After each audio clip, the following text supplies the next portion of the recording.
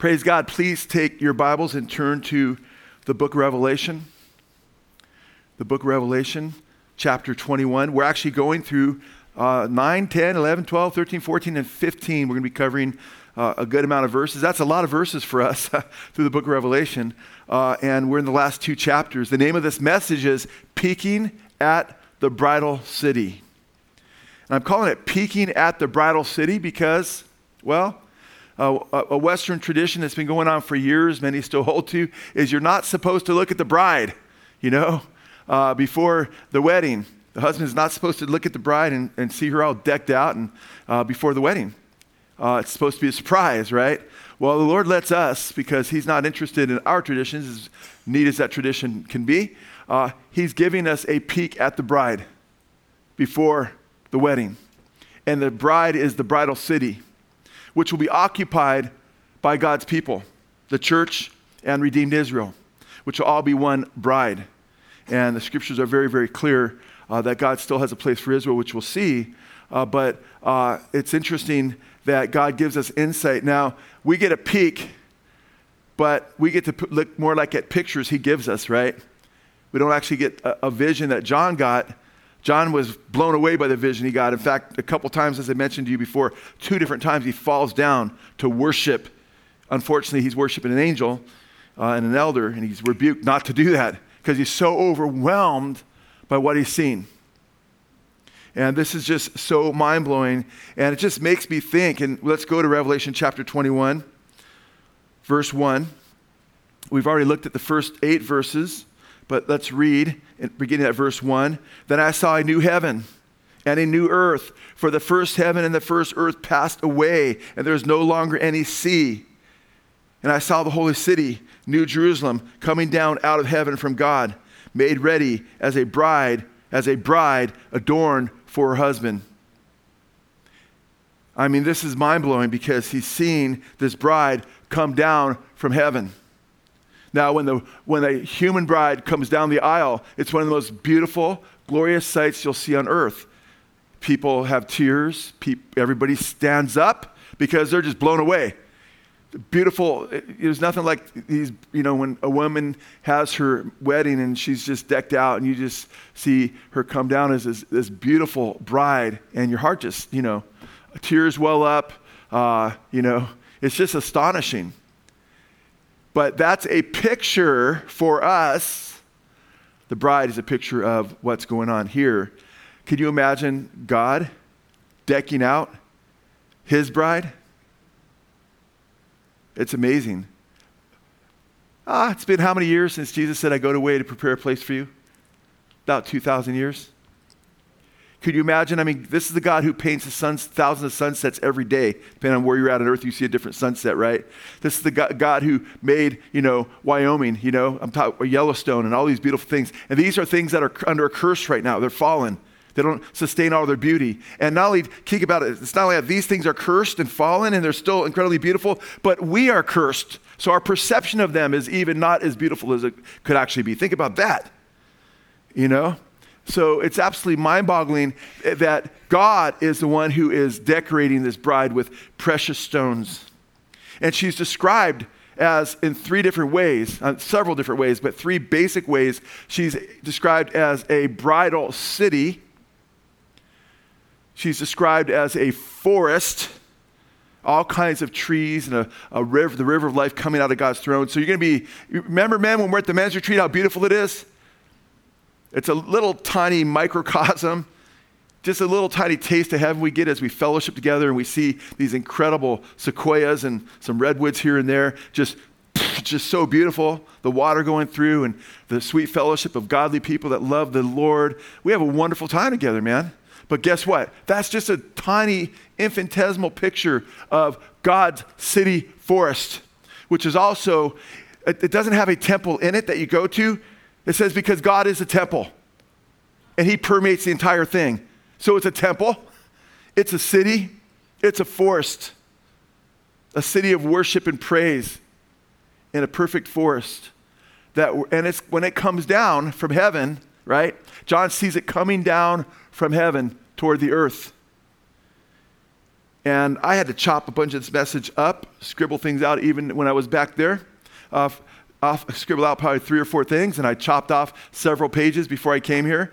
So many things I want to get into that I can't get into that I'm going to have to wait. Can't wait till next Sunday. Don't want to miss next Sunday. Okay, I'm like, Lord, it's like cutting off parts of my body. I want to show them how, your amazing revelation. But what we have today is just this incredible picture of this bride. It makes me think of the scripture that eye has not seen and ear has not heard, right? And it has not come into the hearts of man what the Lord has prepared for those who love him in 1 Corinthians 2:9, amen? So John gets a picture of this more vividly than we do, right? But we do as well. But also, I love this, you guys, because you know how many millions of people prayed this prayer according to Jesus' words? Thy kingdom what? Come, thy will be done on earth as it is in heaven. And guess what? John is seeing the answer to those millions and millions and hundreds of millions of prayers that have gone up for the kingdom to come. And he's seen it come in its literal, physical manifestation to the earth. That's a blow mind. It's stunning. And he had to have been in the most incredible, had such an incredible sense of awe. And, I think this is one reason that, he falls down in Revelation chapter 19, right? In connection with seeing the bride of Christ being made ready, right? For her husband. And we're called the bride of Christ. In Revelation 19, a couple chapters before this, he sees the bride being made ready for Jesus, right? And then right after that, he falls down to worship. Get up. Then what happens a little bit later? You think he got it, right? Now he sees the bridal city and he's blown away again. And a little bit later, he's going to fall down to worship an angel. Like, stop it. Don't, John. You guys, this is the man I reminded you before in Revelation, or in 1 John chapter 5, verse 20, 21. The last verse in there, verse 21, I think it is, he says, little children, keep yourselves from idols. Don't worship idols. Yet, he's parking himself in front of an elder and then an angel to worship. Very wrong. But God didn't say, you're not getting in now. He was corrected. He stopped. And God realized, wow, he's so overcome by what I've just given him a little picture of. He's not even experiencing. That's why in Revelation we also read about the saints, casting their crowns before the throne because of our unworthiness to be there. Amen? Right? It's like, their unworthiness, I should be there. Even more so, our unworthiness. That's 24 elders. Those are eternal beings. We don't know that they've ever even sinned in the past. Because I don't believe they represent, I believe that they're pictures of the 24 offices in the temple that worship, because the things on the earth are made as a pattern of what goes on in heaven. And those 24 elders are not eternal beings in the sense that they don't have a beginning, but they're beings that were created by the eternal God, and they've been there a long, long time. And they're still cast their crowns before the throne. How much more we sinners have been redeemed by the blood of Jesus will we be falling down, not before angels and elders, but before the living God. Amen? There'll be no better and more pure and beautiful worship than when we're in heaven, right? But you know what? Thy will be done on earth as it is in heaven, amen? Right now, we should be lifting our hands. Right now, we should be lifting our hearts. Right now, we should be exalting Christ in our lives by the way we live, by the way we show love to others, by the way we show hospitality, by the way we minister to those who are hurting, amen? Christ should be fully exalted in our lives, and we should be living in anticipation of where we're going, amen? And living holy lives. But what an amazing thing. It reminds me too of Ephesians chapter 3, verse 20, where it says that God is able to do exceedingly abundantly above all that you dream or imagine.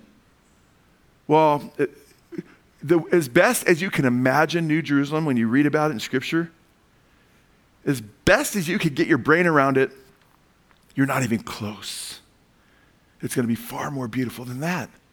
And that excites me. So it's called, he sees the bridal city. And then we read in verse 3, and I heard a loud voice from the throne saying, behold, the tabernacle of God is among men, and he will dwell among them, and they shall be his people, and God himself will be among them. That's the most awesome feature. Heaven is heaven because we're in God's presence. Amen? It's not because you get to eat 12 different types of fruit, which from one single tree every month it bears different fruit. And it could be that you have all these different trees and they have different types of fruit trees because God's in a variety, and there's all kinds of different fruits on all kinds of different trees every month. That's going to be awesome. or drinking from the tree or the water of life that comes from his throne. Wow, because you're invited to drink from that throne water. Whew, that's going to be better than any tasting drink you've ever had in your life, you know? But all of it's going to be powerful. But being in the presence of God, which we'll be talking about a little bit later in more depth, that to me this is the creator of all things. And the Bible speaks of how the creator of a house is much greater than the house. Amen? So we get to be in his presence. And he will wipe away, happy day. And we're not exegeting these verses for the first time. We've already been through these verses. So I want to hurry up and get to verse 9 where we're starting again. But verse 9 recapitulates verse 1. And that's why I kind of emphasize what's going to be like, what John was seeing to a degree. But in verse 4, and he will wipe away what? Every tear from their eyes. And there will no longer be any death. There will no longer be any mourning or crying or pain, for the first things have passed away. And he who sits on the throne said, behold, I am making all things new. Amen? I am making all things new. And he said, write, for these words are faithful and true. Then he said to me, it is done. I am the Alpha and the Omega, the beginning and the end. I will give to you the one who thirsts from the spring of the water of life without cost. He who overcomes will inherit these things, and I will be his God, and he will be my son. But for the cowardly and unbelieving and abominable and murderers and immoral persons and sorcerers and idolaters and all liars, their part will be in the lake that burns with fire and brimstone, which is the second death. That's the broad road that leads to destruction. Make sure you are not on the broad road that leads to destruction. Verse 9, then one of the seven angels, now this is where we pick it up and we slow down a little bit. Then one of the seven angels who had the seven bowls full of the seven last plagues came and spoke with me saying, come here and I will show you the bride, the wife of the Lamb. Now the bride, he sees, interestingly, as a simile. You know, a comparison. Sees this bridal city coming down. It's prepared as a bride for a city. A bride, as a bride, like a bride in verse 1. Then I saw heaven, a new heaven, new earth. The first had passed away and there's no longer any sea. Verse 1. And I saw the holy city, New Jerusalem, coming down out of heaven, made ready as a bride, adorned for her husband. Verse 2. As a bride. It's a simile.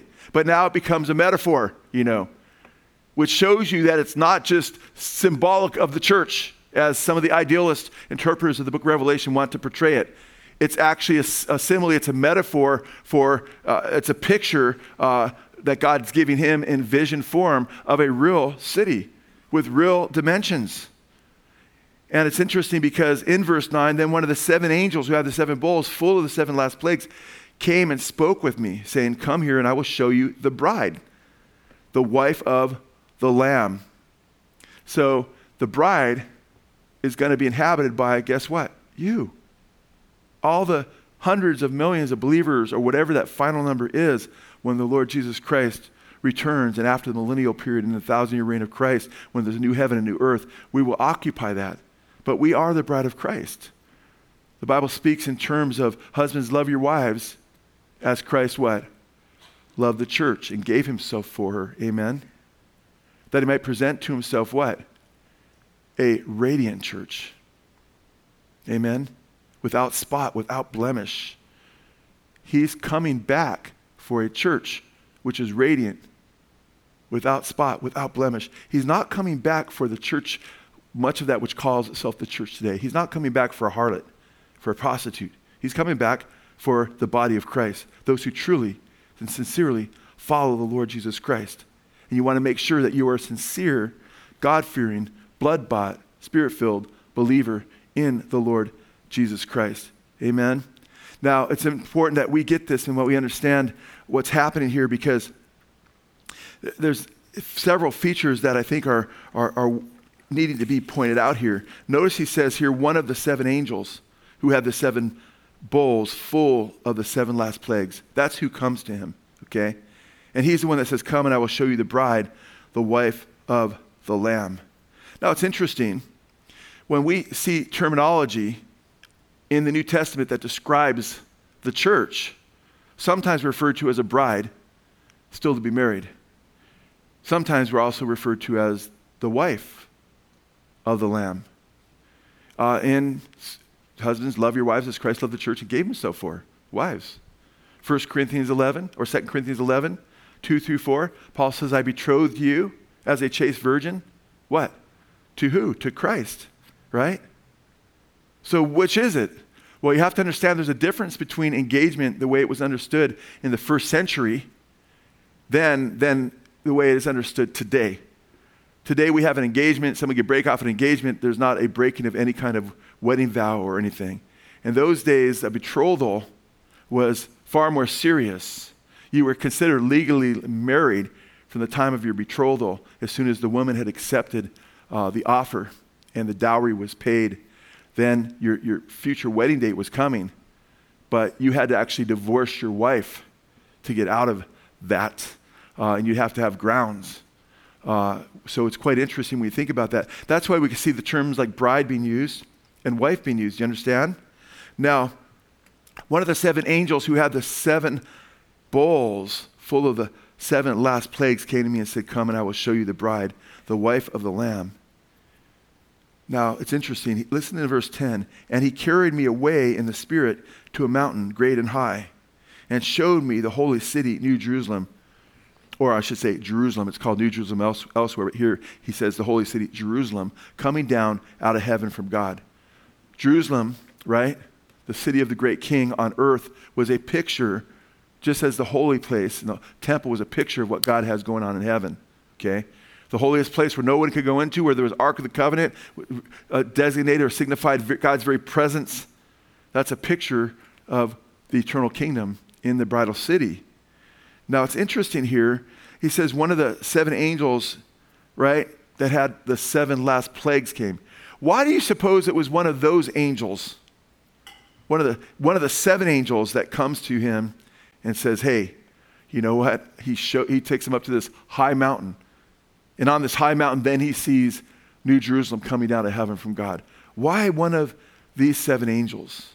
Well, it may be because the 7 angels with the 7 last plagues, in the very last of those 7 last plagues, these are the bowl judgments we read about in Revelation 15, where the seal judgments take Revelation chapter 6 and 7 and 8, 9, 10, and 11 with parenthetical statements in, for instance, I'm saying the seal judgment take Revelation chapter 5, the seals are open, but then they pop throughout chapter 6, right? And then 7's parenthetical. And then chapter 8, you get the trumpet judgments, 8, 9, 10, 11, right? And then the bowl judgments, you don't start seeing what they look like until you hit Revelation chapter 15. And they're shown like without a whole lot of detail, a lot of rapid fire, sores on the hands of the beast worshipers and so forth, and great darkness where they're gnashing their teeth. And at the end of Revelation chapter 15, you have the 7th bowl poured out, and it's poured out on the kingdom of Babylon. And it's destroyed in 3 parts, And the 7th bowl is a lot like the 6th seal and the 7th trumpet, all describe the same thing. But this shows you how Babylon is being destroyed. Hail and fire, earthquake, same thing you see in the 7th trumpet and the 6th seal. And it's radical. But guess what? That one of these 7 angels takes John and shows him not heaven or New Jerusalem coming down from heaven, but he shows him something else. And it's probably the same angel. We don't know absolutely for sure, but go to chapter 17, verse 1. Then one of the what? One of the 7 angels who had the 7 bowls came and spoke with me. Now, if you back up to chapter 16, verse 17, just back up a little bit. Then the 7th angel poured out his bowl upon the air, and loud voices came from the temple of the throne saying, "It is done." And then you got the flashes, the lightning. Verse 19, the great city, Babylon, is destroyed. It's remembered before God. It's destroyed. All the mountains flee away. Every island flees away, every mountain, kind of like the 6th seal and 7 trumpets. It's describing the end. By the way, I've taught you for years and years and years that the destruction at the end, under the 6th seal and the 7th trumpet and the 7th bowl are the same event. You could just diagram them. It's just a recapitulation, but giving you different detail. Here we get the detail of Babylon being destroyed by one of these 7 angels when God allows him to pour out this bowl. But then it could have been the 7th angel that we're seeing in chapter 17, verse 1, because he's the one that destroys Babylon. Although I can't say that for sure because I don't want to go beyond the text, other than saying that's a very strong possibility. But chapter 17, verse 1 says, "Then one of the 7 angels who had the 7 bowls came and spoke with me, saying, 'Come here, I will show you the judgment of the great harlot, who sits on many waters. So one of the 7 angels says, come here. And what's he going to show him? The destruction of the harlot, the opposite of the church, amen? The opposite of the bride. So one of these 7 angels who has one of the bowls, who's used that bowl is going to use that bowl because now this is prophetic. It hasn't happened yet. 16, 17 through 21 is a snapshot of what it's going to look like. And now this is the run-up recapitulated as to John seeing from one of these 7 angels, the destruction of the whore of Babylon. That's Satan's church, okay? Now, this is the key. Who do you belong to, man? Do you belong to the harlot, Satan's church, or do you belong to the bride, the body of Christ, to Jesus? And then when you look at chapter 18, because 17 and 18 deal with describing the whore of Babylon, and 17 is more of a description, 18 a little bit, but 18 her destruction. And we read in 18 verse 4, I heard another voice from heaven saying, come out of her, my people, so that you will not participate in her sins and receive her what? Her plagues. He's calling his people to come out of Babylon, right? This is right before her destruction, because there's his people there that many of them are evangelizing. This is before the second coming of Christ. But others may be kind of, partially or greatly, slipping to one degree or another by participating in her sins. Otherwise, why would he call them out of her? So you have believers right before the destruction at the end. What we're given teaching by Jesus, it'll be like the days of Noah right before he comes back. Amen. It'll be like the days of Lot. Jesus said, remember Lot's wife. So even though there's going to be terrific and horrific judgments throughout the earth, there's also going to be, Jesus says, buying and selling as there was in the day of Noah, and people marrying and giving in marriage, and life is going to continue to go on. The world's learning when you go through various upheavals that life is still going on. Come out of her, my people, lest you partake of her sins and of her what? Plagues. That's God's wrath. Never let anybody tell you that if you're a believer and you're God's people, that you cannot be subject again in the future to God's wrath. That's a lie from the pit of hell. If you're ever taught that, no, don't worry, man. Since you're saved, man, you'll never have to, even if you fall into sin, you won't experience God's wrath, or you just weren't his people. No, this is his people, and they are potentially going to experience his wrath again. Amen? We'd have a heads up. Paul said to the children of light, he calls them children of light, let no one deceive you with vain words. Don't be partakers with them, he says. The children of wrath, don't be deceived. Know for certain that and he gives a list of wicked people, will have any inheritance, as he says, in the inheritance of Christ. And he says, don't be partakers with the children of wrath. So we need to make a choice as believers who we're going to belong to. Jesus said you can't serve 2 masters. Either you love the one and hate the other, hate the one and love the other. Matthew chapter 6, verse 24, you can't serve God and mammon. And a lot of these people in Babylon, a lot of the focus is money and the sensual things that come with money, and it's the love of money and so forth and power. Come out of her, my people, lest you partake of her sins and of her plagues. We need to make sure we belong to the bride of Christ, amen? That we're part of the body of Christ, that our faith is in the Lord Jesus Christ, amen? Now, so John is taken up, he's taken to see, right, Babylon and her destruction. By who? One of the 7 angels that had the 7 last plagues. Now you go to Revelation chapter 21, and what do we read? We read something else. One of the 7 angels who had the 7 bowls full of the 7 plagues came and said to me, come, I will show you the bride and the wife of the Lamb. And he carried me away in the Spirit. That John's carried, or by the Spirit, he's caught up to see in Revelation chapter 4, the entire heavenly scene. And he carried me away in the Spirit to a mountain great and high, and showed me the holy city, Jerusalem, coming down out of heaven from God. And I couldn't help but think of this as well, is how it's the opposite of what Satan did when Jesus was taken up to a high mountain. Remember that? And shown the kingdoms of the earth in a moment's time, Luke 4, Matthew chapter 4, 1 through 11. And Satan said, bow down and worship me, and all these shall be yours. And Jesus said, get behind me, Satan, for it is written, thou shalt worship the Lord and serve him only. Amen? Aren't you glad he said that? Aren't you glad he did that? Because if he would have bowed the knee, we'd all be doomed. We wouldn't be here today. Amen? But guess what? You have a choice. Because Satan will show you visions and through the entertainment world and through politics, power and greed, through the world of commerce, everything that's around you. And he'll say, hey, let this be your world. Live for this. Build your empire here. Amen? That's what he says to us. He floats all kinds of deceptions by us. And it could be just a little thing. You could be married and it could be, hey, cheat on your wife. Oh, he doesn't put it that way. He's like, oh, don't you feel good about her? Oh, isn't that guy nice to you? Right? And he'll try to seduce you away from your walk with God. Or it could be very subtle. I'm just too busy to be involved in fellowship anymore, man. I just got to work, man. I got to pay the bills. And you stop seeking first the kingdom of God, his righteousness. And all those things that God's adding, he's not adding anymore if you're in rebellion to him. He's going to spank you at that point. And any grace that you receive is because he loves you and he's giving you space to repent. Amen? So you might be still taken care of to a degree, but man, he's going to spank you because as many as he loves, he rebukes and chastens. You want to make sure you get right with God. Amen? So we're all being tested. And guess what, man? I don't want to go with Satan's, what he offers. Jesus said, what does it profit man if he gains the whole world and loses his soul? Amen? We want to make sure that we are right with Jesus. And praise God, there is a city coming, amen? The bridal city, which is going to blow us all away forever and ever. And the cool thing about this, it won't be like 10 years into our marriage. Oh, man, I'm going through some tough times. 10 billion years into your marriage, you still will not have gone through 1 second of a hard, painful, sinful time. There's no more pain. Amen?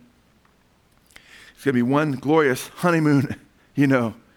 So it's interesting here is we have to make sure our hearts are right with the Lord Jesus Christ. And we have to realize, why is he using the bridal city here? And I think most Christians, and it breaks my heart, are ignorant of the whole motif that's used throughout Scripture of the divine romance, what Paul calls the mega mysterion. And that should not just be something we know about as Christians, that should preoccupy our walks with Christ. This love story that we are involved in through Christ giving his life for us. Because if you are a Christian, you are involved in a divine romance. And guess what? The creator of the universe has picked you to be his bride. And he's got this bridal city coming. And man, wow, that'll help me get through anything I have to go through in life. Amen? That'll help me get through any trial I'll face. And I'm not going to, by the grace of God, stay fixated on the trial that I'm in, because I'm going to say like, wow, Lord, you are amazing. I can't believe you love me, that you gave your life for me and my brothers and sisters in Christ, and that we are part of the bride of Christ. Really, the bride of Christ? Yes. But isn't that a picture? Yeah, that's a picture. And the picture, the type, is always less than the reality. Do you understand that? The reality always far blows away the picture. Do you understand? Just like you have these pictures of Christ and the animal sacrifices. But the sacrifice of Christ himself just just blows away all those pictures, amen? And finishes those pictures. The marriage and how beautiful it is, and the bride coming down and our hearts quivering like, wow, how beautiful is this? You know, guess what? God's what he's doing is going to blow us away beyond that picture's like, wow, those pictures were cool, but now we're here. Got to pinch myself. Whoa, man. That's absolutely amazing when you think about it. And it's really amazing because I've shared with you, if you've been to any of the weddings I do, I make sure that I try to, almost every wedding I do, I try to show how this mega mysterion, as Paul called it, the mega mysterion, that Jesus Christ is the bride. Amen? Jesus Christ is the groom, and he gave his life for the bride. Amen. And that the bride standing before all the people, because I have all these unbelievers here so often, the bride is a picture of of a people that God wants. And he's planned it from before creation. Amen. And the groom was a picture of Christ. And when I do the premarital counseling, now I usually have 3 or 4 premarital counselings before I counsel, I go through that with a couple so they understand, man, your marriage is way up here, man. It's transcendent in God's eyes. You are supposed to be living illustrations of Christ and his bride. You have a high calling in your life, sir. You have to lay your life down for not just stepping in front of a bullet, but you need to lay your life down for your wife every moment of every day. You have to be ready to be there for her. When she's hurting, to comfort her. When she needs prayer, to pray for her. When she doesn't need prayer, to pray for her, amen? To wash her in the washing of the water of the word, amen? And man, if you're married, man, you need to be laying your life down for your wife. And you may not be called to stand in front of a bullet because of some home invasion or because someone is trying to hijack you and your wife's in the car and you're out of the car and you jump in front of them to save. You may be called to do that, but you may be called just to die by 1,000 cuts in 1 week, you know, slowly. Someone can relate, you know. We can all relate, right? We've all gone through things, you know. He's relating for other people. He's envisioning being in that situation, you know. But we're all in that situation. We could all chuckle at that because it's like, yeah, that's what we go through. Amen? Because we're dwelling with our wives as a weaker vessel, and they go through things. You just love them. And there's such beauty in that, though. Because when you lay your life down for your wife the way you're called to, you experience the Holy Spirit in your life. You experience the living God at work in your life because the Holy Spirit says, yes, this is what I want you to do. So you get to be filled with the Holy Spirit. So when I love my wife and hug my wife, encourage my wife, pray for my wife, give her scripture, it's a blessing because the Holy Spirit's in that. And that's what God's call is to. Amen? And my wife blesses me and encourages me and walks with me arm in arm as my teammate and reflects God's glory in a way I can't because she's a woman and she's made special to be a picture of the bride. It blows me away. It's like, wow, Lord, you're so amazing. You're so amazing. Wow, I get to see glimpses of the church, of the bride of Christ through my wife and through all the beautiful women that love Jesus. What a picture that is. And then all together, we're ultimately the bride that shines forever in Christ. Amen? So when I give these examples and I share with people the divine romance, Paul said that husband would leave his mother and father and cleave to the wife, that the two would become one flesh. He says, this is a great mystery, or megamysterion. But I'm speaking with reference to Christ and the church. There's this deep mystery going on. And that way, if you love your wife, if you're not loving your wife, sir, well, sometimes my wife's really hard to love. Well, guess what? That's part of the deal at times. Do you think you're hard to love? Do you think the church of Christ is not hard to love? When Jesus was on the cross, his church was denying him. And he stayed on the cross and continued to die for us. Amen? You're called to continue to die even when it's tough with your wife. And sister, when it's tough with your husband, right? And he's disobedient to the word. It says to still submit to him in 1 Peter chapter 3, even though he's disobedient to the word, that you might win your husband. Amen? We have this high calling in Jesus, you guys. And it's in this way that we are able to exalt Christ in our community, in our church, around our neighbors, that people can see the megamysterion. So I point out to you, I love the book of Revelation because it wraps all this up, you guys. It brings all this to this wonderful conclusion that begins in Genesis, the first chapters, and ends in Revelation, the last 3 chapters. Right?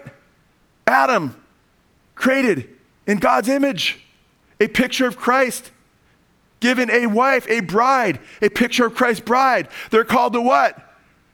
Have dominion over the earth, amen, to rule and reign. A picture of Christ and his church, which it says we'll rule with him for 1,000 years. And in Revelation chapter 22, it says that we'll rule with him forever and ever, not just 1,000 years. That's his initial aspect of our reign with Christ. What a picture this is, man. And then it's an amazing picture because Adam names all these animals, Mr. and Mrs. Orangutan, Mr. and Mrs. Hippopotamus, Mr. and Mrs., pick an animal, hippopotamus, orangutan, Mr. and Mrs. Rhinoceros. I got a song I sing to my grandkids when they're young. Rhinoceros, rhinoceros, And I just made up some silly words, man, because I turned it to Jesus, but, better not spill your milk. And they're captivated for the first 2 years. Then after a while, they're like cross-eyed. Okay, I'm done with that pop-up, I'm look at my guitar, I play that for them. But then it's, you better follow Jesus, rhinoceros. But you know what? He's naming it. He's got Mr. and Mrs. But when he's done, it's like he sees that he's all alone. Man, there's no counterpart. There's no Mrs. Adam. And then God puts him into a deep sleep. Amen? That's a picture of Christ on the cross. And God opens up his side.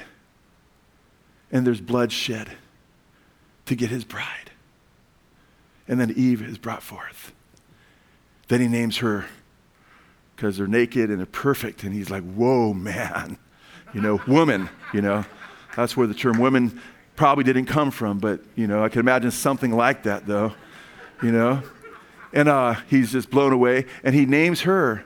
But how did Jesus get his bride? Went to the cross. He went into the deep sleep of death. His side was opened up by a javelin in the side, and out came water and blood, right? Which is, by the way, if you've had a baby, or if you know someone that has a baby, you've been there, or you close proximity, or you just know about it, there's water and there's blood. And the baby is brought forth. Well, Jesus brought forth his bride through his death on the cross. Eve was birthed through Adam. Interesting. So men now come through women, right? But the first woman was born through a man. Bone of my bone, flesh of my flesh. The two became what? One. What are we as Christians? We become part of the what? Body of Christ. We're one with Jesus. Do you understand? You see, remember, Adam went to the tree of knowledge of good and evil in rebellion to God, but he was not deceived. Paul says explicitly in 1 Timothy chapter 2 that the man was not deceived, but the woman was. Eve was deceived, man. She thought, now she still rebelled because she thought, man, I could become God. And she was tricked. Instead, she died and was expelled from the Garden of Eden and returned back to the dust. But the man was not deceived, Paul said. Why in the world would the man partake of the tree of knowledge of good and evil, knowing that he was going to die? The only explanation that makes any sense to me is that he wanted to stay with his bride because it said that Eve gave to him to eat. I don't know that for 100% sure. That makes a lot of sense, though. And it fits, it's a beautiful, powerful typology when it's reversed, not in what happened. Because Adam partook of the tree of knowledge of good and evil in disobedience to his father, and through him death comes upon the whole world. Amen? But Jesus went to the tree of the cross, the tree of Calvary, on Mount of the Skull, in obedience to his father. And he's called the second Adam. And he's called the last Adam. Romans chapter 5. 1 Corinthians chapter 15. And he goes in obedience to his father to reverse the curse. And thorns and thistles, after Adam and Eve blew it, thorns and thistles came up, man. You ever step on a thorn, man? I remember when I was like a little kid, all of us did pretty much. And that's in the days before people were just stuck kids playing video all day, which is not good to play video all day, by the way. And we'd be running around all day. That wasn't always good either because I got in a lot of trouble before I knew Jesus, you know. But man, you know, two of the things I hated the most was stubbing my big toes, because I did that running the streets over and over again. It's like a throbbing headache in your toe. It's blood everywhere, you know. Just did that for the first time in 20-some years about a month ago, you know, trying to catch the garbage truck barefoot. Well, I'm older now, so it was, you know. And I'm like, I popped it, you know. And I'm like, man, it throbbed. It didn't hurt like when I was a kid, though. But you know what? One of the things I hated stepping on those really hard, pointy stickers, man. That hurts. I don't mind those warm, fuzzy stickers, you know. It's like you don't even feel those, man. But guess what? Adam and Eve, man, now it's pain. Thorns and thistles everywhere. On the cross, the second Adam, what happens with him? Boom, the cross is put on his head. Amen? Not the cross, I'm sorry. The crown of thorns on his head. That's why we have a crown of thorns there. When this fellowship started, it wasn't long, man, before I said, well, I want a crown of thorns back there. Remind us of how awesome Jesus did, what he did. In my office is a crown of thorns. On Christmas, man, I don't put a star at the top of the tree, nothing wrong with that. I put a crown of thorns on the tree. So that tree is to me a picture of the cross, of what Christ did for us. Jesus died for our sins. He rose again, conquered the grave. Amen. The gospel of Jesus Christ. And I'll tell you what, man, he reversed the curse. She lost it in the garden, right? Eve, or I should say Adam did. He represented us. Amen. Now, we aren't born spiritually dead. We die, we go to be with Jesus, man. But you hit the age of accountability. You have that sin nature, though, that you get from Adam. So there is original sin in effect to our nature. But the moment we sin consciously, knowing that deep down in our hearts we break the law of God, then Paul says I was alive, but then I died. Romans chapter 7, verse 11. Then we're accountable before God. But guess what, man? Even as Eve gave to the man to eat, Jesus rises from the dead. The women see that he's resurrected. And just as Eve gave to the man to eat and he fell, guess what? Beautiful. The women who recognize he's resurrected go to the apostles who are quivering and shaking under the roof and hiding from the Romans, and they give to the men to eat of the gospel of Jesus Christ. And Jesus rises in a garden tomb. Amen. Gives to the women the gospel that he's resurrected. They share it and life comes upon them. And even as they were separated from God and lost the Holy Spirit, in John chapter 20, even before the day of Pentecost, it says Jesus breathed on them and said, receive the Holy Spirit. Amen? Everything gets reversed. But guess what? We still don't have access literally to the tree of life because he put cherubim around it with flaming swords. So you couldn't even eat of the tree of life. And praise God they couldn't eat of the tree of life. Can you imagine being a fallen, wicked human being and eating of the tree of life and just being a fallen, eternal, wicked being? Not that it would actually work out that way, because I don't know exactly what that would look like, but it would be some kind of monstrosity. But guess what, man? You get to the last 3 chapters of Revelation, the whole curse is reversed. There's no more curse because you go through the book, man. Here's the chaos. Here's the end of the book. A book written by over 40 authors. A book written by over 1,500 years in 3 languages, Greek, Hebrew, and Aramaic. Yet it's one solid message. Blow mind. Amen? And then the curse is reversed and you get to the end and there's access to the tree of life again. Revelation chapter 22. There's no more curse, Revelation 22. There's no more death, amen? No more sorrow, no more pain. Everything is reversed. It's the Mega Mysterion. It's the most beautiful love story, not only ever told, but it's real.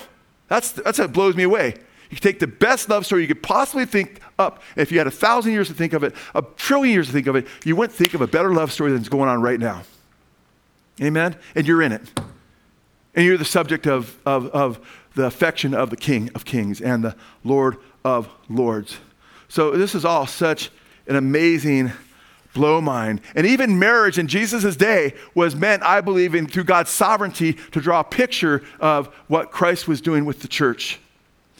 According to the Jewish Talmud, these are Jewish traditional writings going back into the time of Christ and before Christ and after Christ, putting together many of the sayings of the rabbis and so forth. But speaking of the marriage covenant in the first century in Jesus' day, giving us some background as to some of the imagery that was going on. They had the Mishnah. The Mishnahs were the extra-biblical writings, and there was a Mishnah Kedushin. And the Mishnah Kedushin, this is the part of the Talmud that deals with the marriage covenant or marriage contract. And it's interesting because in the Talmud, in the Mishnah Kedushin, they're told specifically that the husband-to-be that wanted to marry a specific woman would have to go and be engaged to her or betrothed to her, but he'd have to leave his father's house to go to find her. Jesus left his father's house, amen? The Word became flesh and dwelt among us, amen? He humbled himself, God, even though he's in the very form of God, the very nature of God, didn't consider equality with God something to be continually held onto, but he humbled himself and became a man in the form of a servant, a doulos, the lowest servant you could possibly become. And he had said the birds of the air have nests, right? And the foxes have dens, but the Son of Man has no place to lay his head. He became poor, it says, that we may become rich. He left his house to get us. God, the creator of the universe, became a man to get us. That is a blow mind. As the children's hymn says, when Jesus left his Father's throne, he chose a humble birth. Like us, unhonored and unknown, he came to dwell on earth. Wow. And then according to the Jewish Talmud, a dowry would have to be paid. A dowry would have to be paid and had to be made known to the bride. And it could only be the marriage could only take place if the bride consented and said, yes, I will, right? And there was a dowry that was paid. And there was a covenant that was made. And oftentimes the man would go to the woman's house, and I've shared this with you before, but he'd pour a glass of wine, and she symbolically, she would take some of the wine, and that was, yes, I do, I agree, I want to marry you. If she just turned away and said, no, the guy left just all sad, bummed out. Man, I blew it again. Hopefully it wasn't 10 times for him, but, didn't work out. You know what? But Jesus took his disciples and he took the cup and said, this is the cup of the new covenant, which is, it's a multifaceted typology because it's also fulfilling the cup of redemption in the Passover, which we don't have time to get into, which we talked about before, a teaching that God gave them through the Passover lamb years before that would picture Christ's death for them. But also it's this bridal cup. It's a picture that, hey, I'm going to pay the dowry. And he says, this is the blood of the new covenant, right? Drink from this in remembrance of me. And of course, they drank, They partook. And this was at the Last Supper. And guess what? He went to the cross and he made good on his dowry. He paid for us on the cross. He didn't pay by giving an animal, which a lot of times they'd have to give an animal or something of that nature, or temporal money. But we read in 1 Corinthians 7:23, you were bought, it says, with a price. Do not become slaves of men. You were bought with a price. 1 Corinthians 6:20, for you have been bought with a price. Therefore glorify God in your body. What price? Chad referenced the scripture when he was doing announcements. Acts 20:28 says, shepherd the church of God. Shepherd the church of God, which he purchased. Who did God? With his own blood. Show that to a Jehovah's Witness, amen, who don't believe Jesus is God. It says shepherd, talking about the leaders of the church there, shepherd the church of God, which he purchased with his own blood. Now, Jehovah's Witnesses add the word son in there. Son is not in the Greek. Don't change the Bible to fit your eschatology. Change your, or fit your soteriology, fit your Christology. Bow before the Lord Jesus Christ and change your Christology and your view of soteriology, right? And repent and don't change the word of God. 1 Peter 1:18-19, knowing that you were not redeemed with perishable things like silver or gold from your futile way of life, inherited from your forefathers, but with precious blood as of a lamb, unblemished and spotless, the blood of Christ. Amen? Now check this out. It's the blood of Christ that gets us in the kingdom, that gets us into New Jerusalem eventually. Amen? In fact, the word lamb is used in the book of Revelation 29 times. It's used in the book of Revelation, more in the book of Revelation than all the other books of the Bible of Jesus put together, where it specifically point out that it's referencing Jesus. But you know what? 7 of those 29 times of Revelation are in Revelation chapter 21 and Revelation chapter 22 in a stretch of verses that are describing New Jerusalem. That's the biggest cluster of lamb references, is in connection with New Jerusalem. It's because it's through his death and paying for our sins that we get in there. Amen? That he paid for us. So we should always be praising him. We should always be blessing the Lamb, exalting the Lamb, honoring Jesus, lifting up songs of praise, amen? Witnessing and telling people how awesome our God is. In fact, when I explained and did a wedding, I just did 2 weddings last week or two, one weekend, then the next weekend. So the weekend before this one and then the weekend before that. And the last one I did, I had a couple young ladies come up to me afterwards and saying, this is amazing. I had no idea how beautiful the meaning behind marriage was, you know. I said, yeah, a lot of people look at it as just people make an agreement and they live together.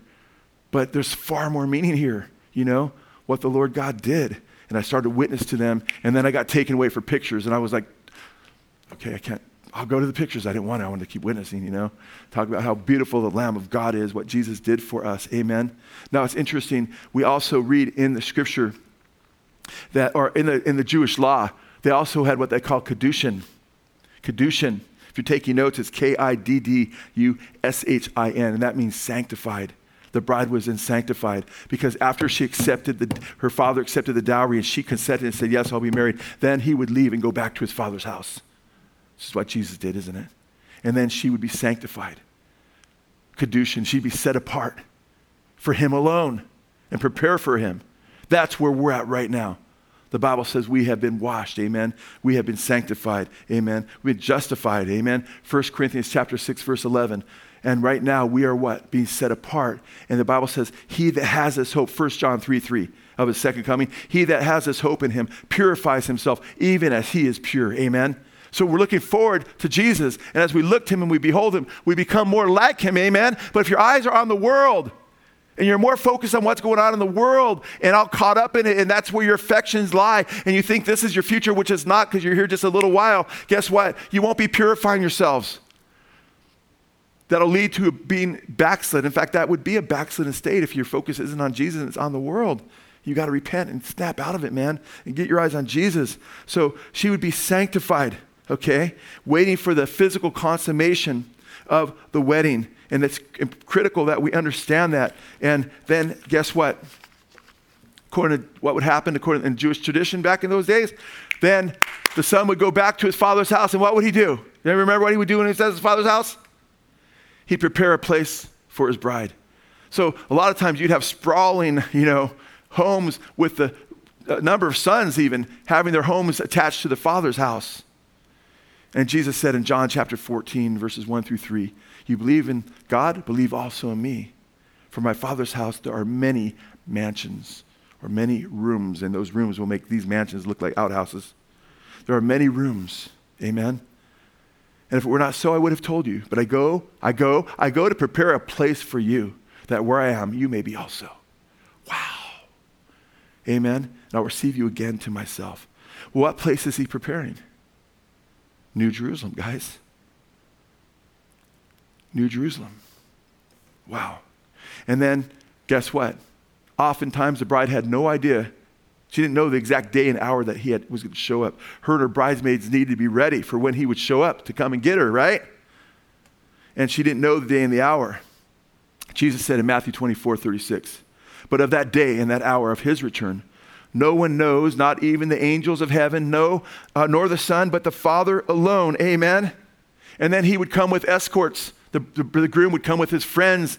He'd come with his escorts, right? And that would be quite amazing. And guess what? When Jesus comes in Revelation 19, it says he's coming with the armies of heaven. And there'd be this great shout when he'd arrive. And he was there, a great shout, the bridegroom's here.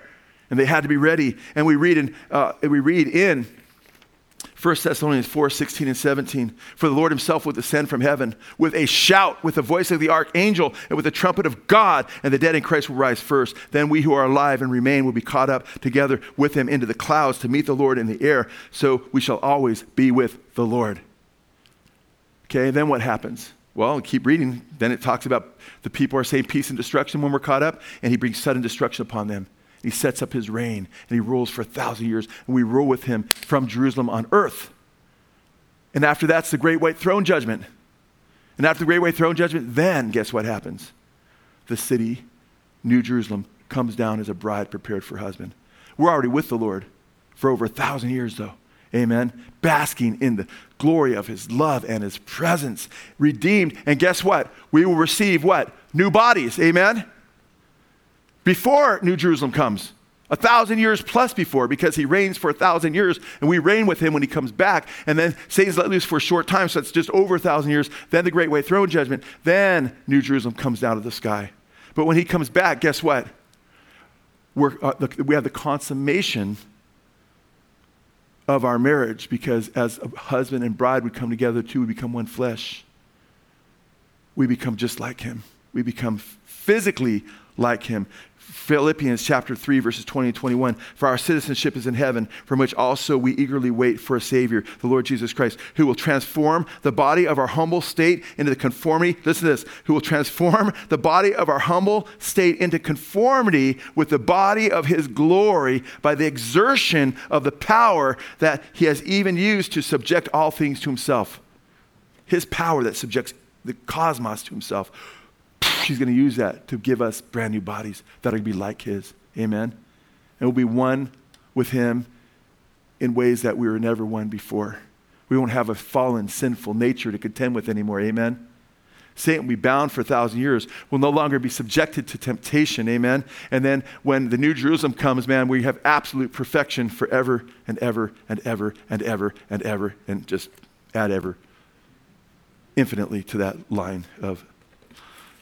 So we have this incredible deal going on. Is anybody excited today? I'm excited. I think it's almost sinful to not be excited about God's word, man, because what a powerful reality that we have in Scripture. Amen. Revelation chapter 21, verse 10. I need to move, huh? I always get through verse 9. We're going to move a little bit here. 21:10. We mentioned how he carried him away. So we looked at 9 and 10. And he sees Jerusalem coming down out of heaven from God. Then verse 11, having the glory of God. This is huge, guys. Having the glory of God. Having the glory of God. Do you realize that's such, if you read through the book of Revelation, you might just pass it up, but it's no big deal. That is a big deal. If you like writing your Bibles, you might underline that. You might circle that. Because guess what? The glory of God in its fullness is something you and I cannot handle today. The whole earth is full of his glory. In some ways, we see who he is, his divine nature, right? His eternal power through the things that he's made, amen? So we see some of the glory of God on the earth, but we aren't able to experience the ultimate aspect of God's presence and the fullness of his glory. For no one can see God and what? And live. But we're looking forward to this holy city, Jerusalem. Amen. And we read in the scripture that by faith he, meaning Abraham, dwelt in the promised land as a stranger in a foreign country. He lived in tents. Catch that? Abraham, the father of our faith, he lived in tents, as did Isaac and Jacob, who were heirs with him of the same promise, for he was looking forward to the city with foundations, whose architect and builder is God. A few verses later in verse 16, instead they were longing for a better country, a heavenly one. Therefore God is not ashamed to be called their God, for he has prepared a city for them. It's mind-boggling to think that city, by the way, guys, is already prepared. Even before Jesus, right, goes to prepare a place for us. Well, wait a minute. There's a city that he was preparing for them, but guess what? How is that city changed? Even to this day, that city's being changed. You know how I know that? Because we are the inhabitants of that city, and we're going to be changed. And we're going to be rewarded in our bodies according to our works. And Revelation chapter 19, verses 7 through 9, it talks about the saints were arrayed in bright linen. And in the Greek, it's this radiant linen, which is the good works or the righteous acts of the saints. At the end of the tribulation, the church is going to be more and more. We're already purified from our sins by the blood of Christ, amen? But we're being purified by regarding our character through the sanctifying work of the Holy Spirit, who uses trials, who uses God's word, who uses the blood of Christ, which he applies to us to keep us separate from the things of the world and just holy unto God, amen? Now, guys, we're being transformed so we can see and dwell in the glory of God. Because no impure thing, no impure person who's not forgiven of their sins, who's living a life of wickedness, will enter that city. Chapter 21, verse 27. What does it say? And nothing what? Unclean, and no one who practices abomination and lying shall ever come into it, but only those whose names are written in the Lamb's book of life. We have to make sure we've been cleansed by the blood of the Lamb. We have to make sure that we have repentant hearts, right, that are longing and loving Jesus. Now, it's important to understand this because I've shared with you before a truth a lot of people like to not talk about because it scares them. But the reality is that God is a consuming fire. God is love, 1 John 4:8. God is love, 1 John 4:16, amen. God so loved the world that he gave his only begotten son, that whoever believes should not perish but have eternal life. John 3:16. God is love, amen, but he's also a consuming fire. And he's perfectly holy, holy, holy, Lord God Almighty, amen. And he cannot abide wickedness because of his holy nature. And he could have just wiped us out, but he sent his son, the Father sent his son to die so we could be forgiven. But otherwise, we couldn't be in his presence, guys. No one could be in his presence and live, the Bible says, in that state. In fact, listen to what it says in 33:14 of Isaiah. The sinners in Zion are terrified. Trembling grips the godless. Why? Who of us can dwell in the consuming fire? Who of us can dwell with everlasting burning? God lights up New Jerusalem, man, because the Bible says God is light and in him there is no darkness at all, amen? But that light is so powerful and he's so holy that the wicked could not endure his presence. In fact, Timothy says in 1 Timothy 6:16, he alone is immortal. He alone, God alone is immortal and dwells in unapproachable light. Catch that? That's how big and radical and awesome your God is. No one has ever seen him, nor can anyone see him. To him be honor and eternal dominion. Amen. Wow. Wow. And if Revelation 15:8, man, if you went back there, you'd read this. And the temple was filled with the smoke from the glory of God. Notice when he's talking about, now it says the glory of God dwells in that eternal city, right? Dwells in New Jerusalem. But here we see the smoke from the glory of God and from his power. And no one was able to enter the temple. Wow. Until the 7 plagues of the 7 angels were finished. Man, when God manifests the glory of his power, you can't even get in the temple right now, man. Are you doomed? But wait a minute. Just like the high priest was the only one that was able to go to the holy place, which is a picture, by the way, of this holy city, which we'll find out in the next message. That's one of the things I want to get to, but I can't in this message. That just blows me away. That the holy place that they'd go into, and you can prove it, man. You can show it. It's a picture of the heavenly, and only the high priest could go in there after the sacrifice, amen? And that wasn't a full blown version of God's power because you cannot abide it except by the grace of God. Do you remember when Moses said he said, please let me see your glory. Please, Lord. I think it's Exodus 33:18. Let me see your glory. God says, you can't see me and live. What does the Lord do? He puts him behind the cleft of a rock. He hides him. And then he passes by him, but only lets him see. Do you remember what he let him see? Just his afterglow. Otherwise, Moses would have been toast. Do you understand that? And then in Exodus 33:19 and 20, he says, I will cause all my goodness to pass before you. And he sees his goodness, his loving kindness. And he also sees his wrath against the wicked because he is love, but he's holy. And because he's holy, holy, holy, guess what? He's full of love because he cares for that which is good and righteous and pure. Amen. Revelation 21:11. Having the glory of God. Her brilliance was what? Like a very costly stone, as a stone of crystal clear jasper. Most commentators like Mounts, I've read that in Osborne, Beale, G.K. Beale, Kraft, Eckbart, others, most scholars believe it's speaking of a diamond here or suggest it's speaking of a diamond here. Because jasper is not a very costly stone. What we try to understand as jasper now, back then. And it's more opaque and it's not translucent as this is described. So we believe he's referring to a diamond or a stone of sorts. But keep in mind, it's not made out of jasper. It's not made out of diamond. This is right? Like jasper, okay? As a stone of crystal clear jasper. Now, it's interesting because this city is illumined, it says in 22:23. God has illumined it.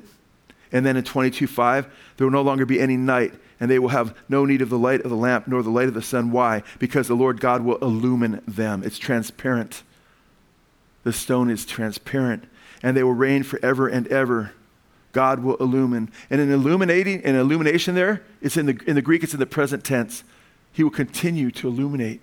The light will not be coming off the sun. The sun is a picture of Jesus, the Son of God. Amen. It says the Father and the Son will be the lights. There's no need of the sun anymore because he's going to light up the city. And we're going to be basking in the light of God, and we're going to be in his presence. And Jesus said, the pure in heart, in the Sermon on the Mount, chapter 5, verse 8 of Matthew, the pure in heart, they shall what? See God. Job says, when I die, man, and my skin is no more, he talked about how he will see God. The pure in heart will see God. We can't right now, but we're going to be in his presence. And we're reading right there in that text, the glory of God will fill New Jerusalem. And we'll be engulfed in the light of his presence. And the clear walls, there's no need for, it's all transparent. Because there's no mobsters doing back-end deals. There's no evil politicians getting together saying how they can get money out of you and hurt you, right? There's no, there's no drug traffickers. There's no sex traffickers. All those guys are gone. Amen?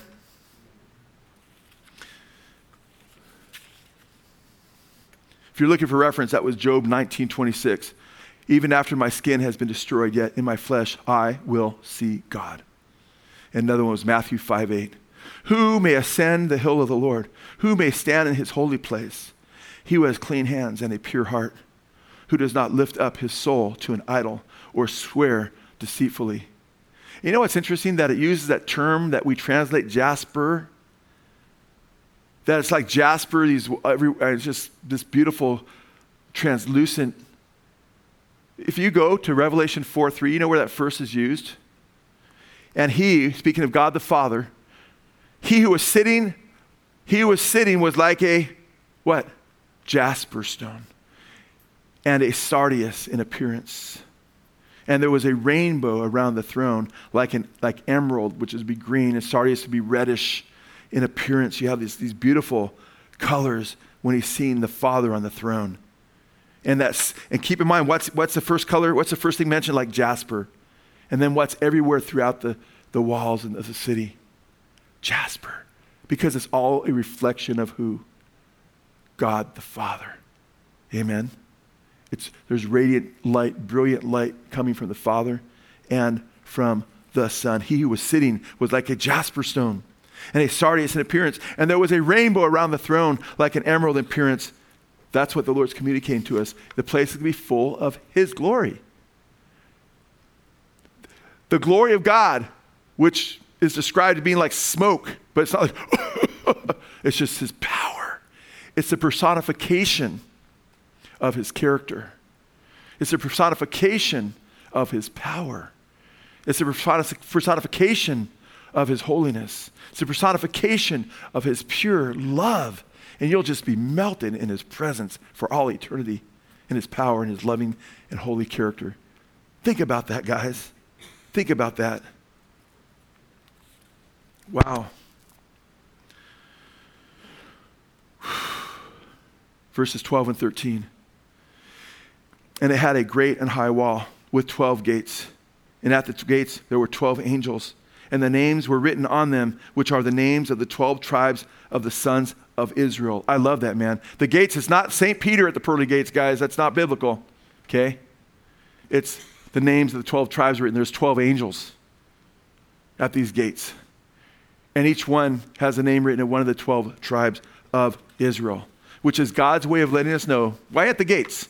Because guess what? If you're a Gentile believer, you wouldn't even have the scripture. We were strangers to the covenant. We're indebted to Israel and what God did with the nation of Israel to become aware of even the new covenant. Amen?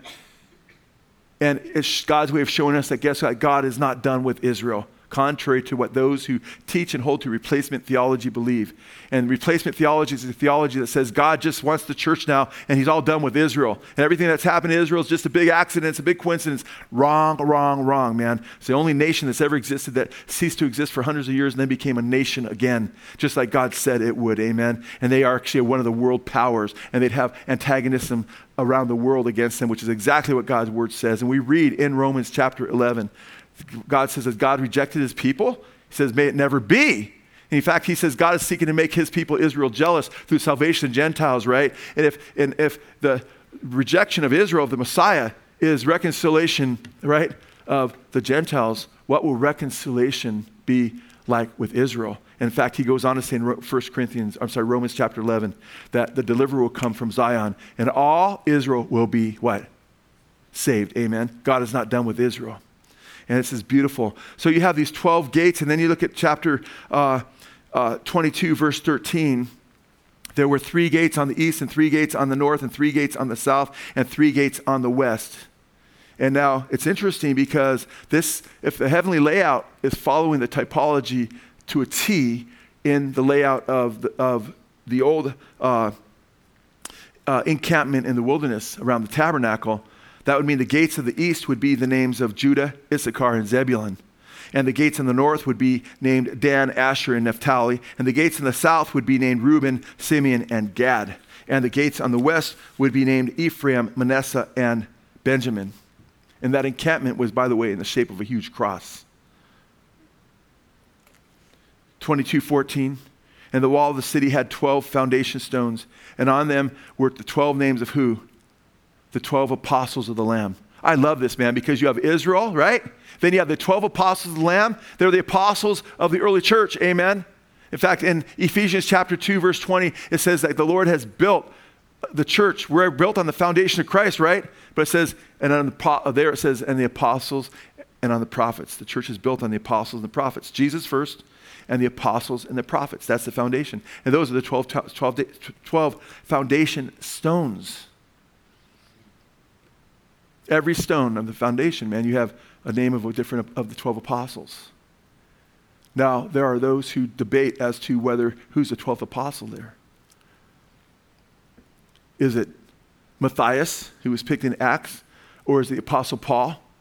And some argue, believe it or not, for Judas, because he was there originally.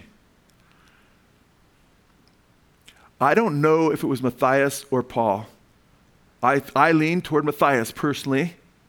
You know, in my humble opinion, I think it's Matthias because when he's chosen, it doesn't say the 11 apostles after that. The Holy Spirit in the book of Acts through Luke calls him one of the apostles, calls them the 12 over and over again. So I lean toward Matthias. As cool as it would be seeing Paul's name there, it wouldn't be so cool for Matthias. Hey, Matthias, how come your name's not up there? You know, I don't know. He's going to be happy. There's no sorrow, right? He'd be happy to be in. But, it could be Paul. I don't know. Time's going to tell. I don't believe it's Judas, though. Because Judas fell from his apostleship, we're told, in Acts chapter 1, and he was replaced. We're told that he became the son of perdition, that he was the son of perdition. Jesus said in chapter 17, verse 2 of John chapter 17, his high priestly prayer, that all that the Father gives to me, I give eternal life. He goes in verse 12, I think he says, but I've lost none. Of all the apostles that were given to him, disciples maybe even at that point, I've lost none, except the son of perdition. He was the exception at that point. He is lost, he said. Okay, that scripture may be fulfilled. So, and by the way, we're told in Revelation chapter 22, verse 19, if you take from the holy book, your part will be taken out of the holy city and the things that are named in the holy city. And he certainly didn't take from the book of Revelation. But my point is that we're told in 1 Corinthians 6, 9, and 10, Ephesians chapter 5, verses 4 through 7, and Galatians chapter 5, verses 19 through 21, that you can be disinherited, okay, if you fall away. And he definitely fell away. And there's a lesson here. Nothing unclean will enter into this city. Amen. And could you imagine? Think about this. Judas, you're once one of the 12 apostles. Your name was going to be written on one of the foundation stones of the eternal city. Think about that. For all eternity. And now it's gone. Never there to be written. And then you read in Luke 13:38. It made me think of this scripture. There will be weeping when Jesus comes, right? Establishes his kingdom. There will be weeping there and gnashing of teeth. This is outside the city, of course. When you see Abraham, Isaac, and Jacob and all the prophets in the kingdom of God, but you yourselves thrown out. That's even before New Jerusalem. Can you imagine being thrown out, not being able to participate in the Lord's kingdom and the reign with him, and then New Jerusalem? There'll be weeping and gnashing of teeth. I can't imagine Judas's pain. I mean, he would certainly say now, I don't need my name to be there, but I just want to be in there, but it's too late. I don't want you to say, man, I want to be in there, but it's too late because I chased women instead of Jesus, man. Because I chased alcohol. I chased the dragon. I chased meth. I chased heroin. I chased whatever you're chasing. I chased pornography. I chased riches more than Jesus instead of Jesus. I chased whatever. I love pleasures more than lover of God. Oh no, I don't have any of those problems, but you hate people. Okay? Judas is not there. Why? Judas, you don't have to worry when you're there if you've ever seen and having and receiving a Judas kiss from anybody, because those kinds of folks will not be there. Okay? Judas was a backstabber. Backstabbers will not be there. Only people that have your back will be there. Only people that love Jesus and love their brothers and sisters in Christ will be there. Make sure you have a new heart. The Bible says that he's going to make a new heaven and a new earth wherein dwells righteousness. Only the righteous will see God. The Bible says, if anyone be in Christ, behold, he's a new creation. Old things have passed away. Behold, all things have become new. Amen? You want to make sure you're a new creation. You can only get in the heavenly kingdom if you are transformed and fit for the heavenly kingdom by being born again. Amen? We're not going to pass out the bread quite yet, guys. In 1 second, we're almost done here. We're not going to enter the kingdom unless we're walking with Jesus, man. The unrighteous, be not deceived, the unrighteous will not inherit the kingdom of God. Amen?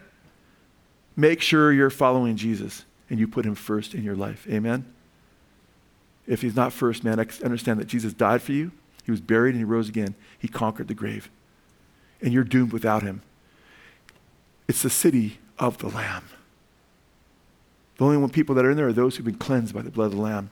If you reject Jesus as the Lamb and the cleansing that you can have through his gospel and him dying for your sins and rising again and conquering the grave, then you will have to pay for your sins and you'll be separated from him forever and ever. Don't let that happen. Choose Christ now. Choose life if you have not. And if you've chosen Christ, don't be a Judas, man. Stay on the path till the very end. And guess what? We won't just be able, John's just seen the holy city come down. Then he's seen its dimensions and all kinds of things I didn't even have a chance to get into, but that's next week. Guess what? We're going to be there forever and ever and ever and ever and on and on and on.